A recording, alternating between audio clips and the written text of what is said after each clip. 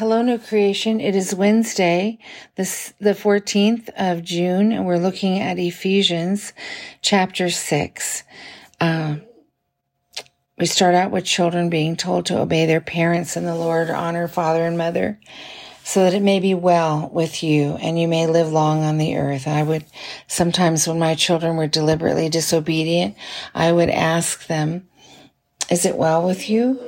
And I'm not talking about they made a mistake, they had an accident, or they didn't know that they weren't allowed to do that until they did it.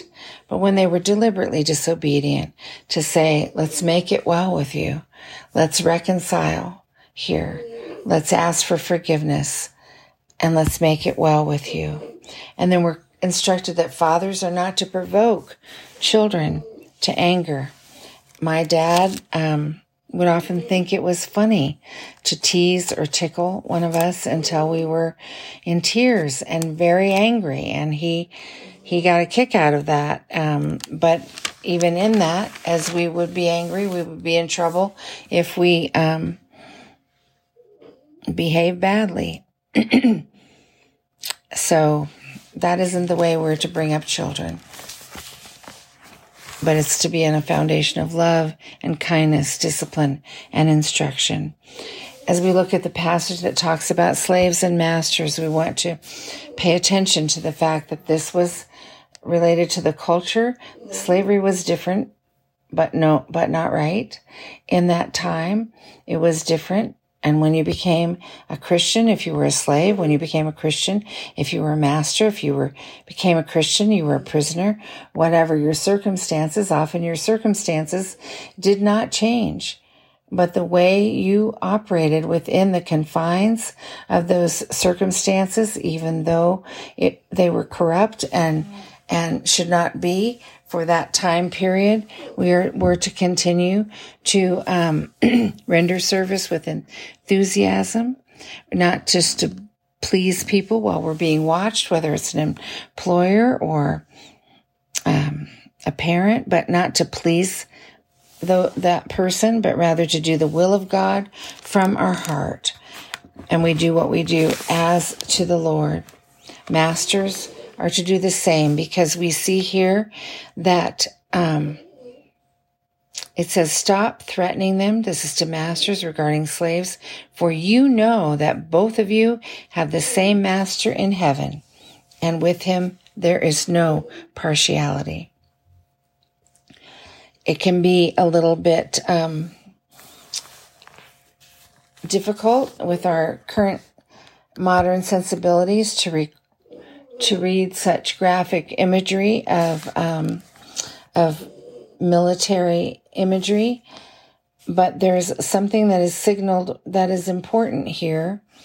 It says, finally, in verse 10, be strong in the Lord and in the strength of his power, so that you may be able to withstand the wiles of the devil.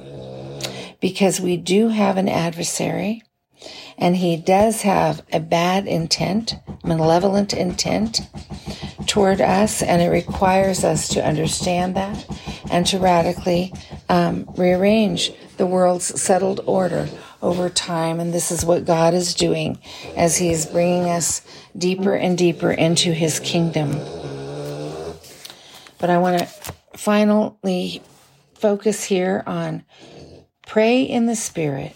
There's a repeated word here, all times, all prayer, all supplication, in perseverance, in all perseverance to all the saints.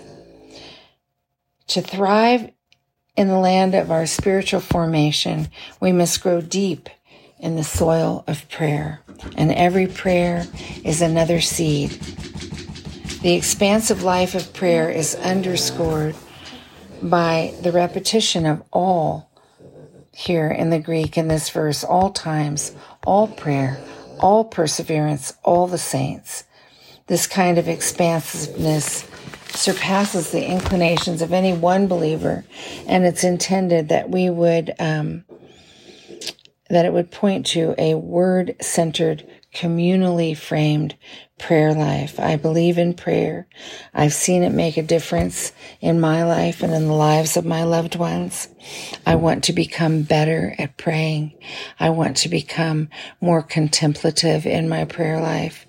And all of those things draw me nearer to the Lord, a desire to know Him, so that we might be given, as Paul says here, that we would pray for him and also for ourselves, so that when we speak, or he spoke, he asked for the prayer that a message may be given to me to make known with boldness the mystery of the gospel. And this is another time that he uses the word mystery, because it is a beautiful mystery. May we pray that we may declare it boldly, as Paul asked. Father, thank you. Thank you for your word. Thank you, Lord, that we are learning to read it afresh. Help us to love it and to love you above all things and to love others well. Thank you, Lord, for your clear wisdom in bringing these words to us. In Jesus' name, amen.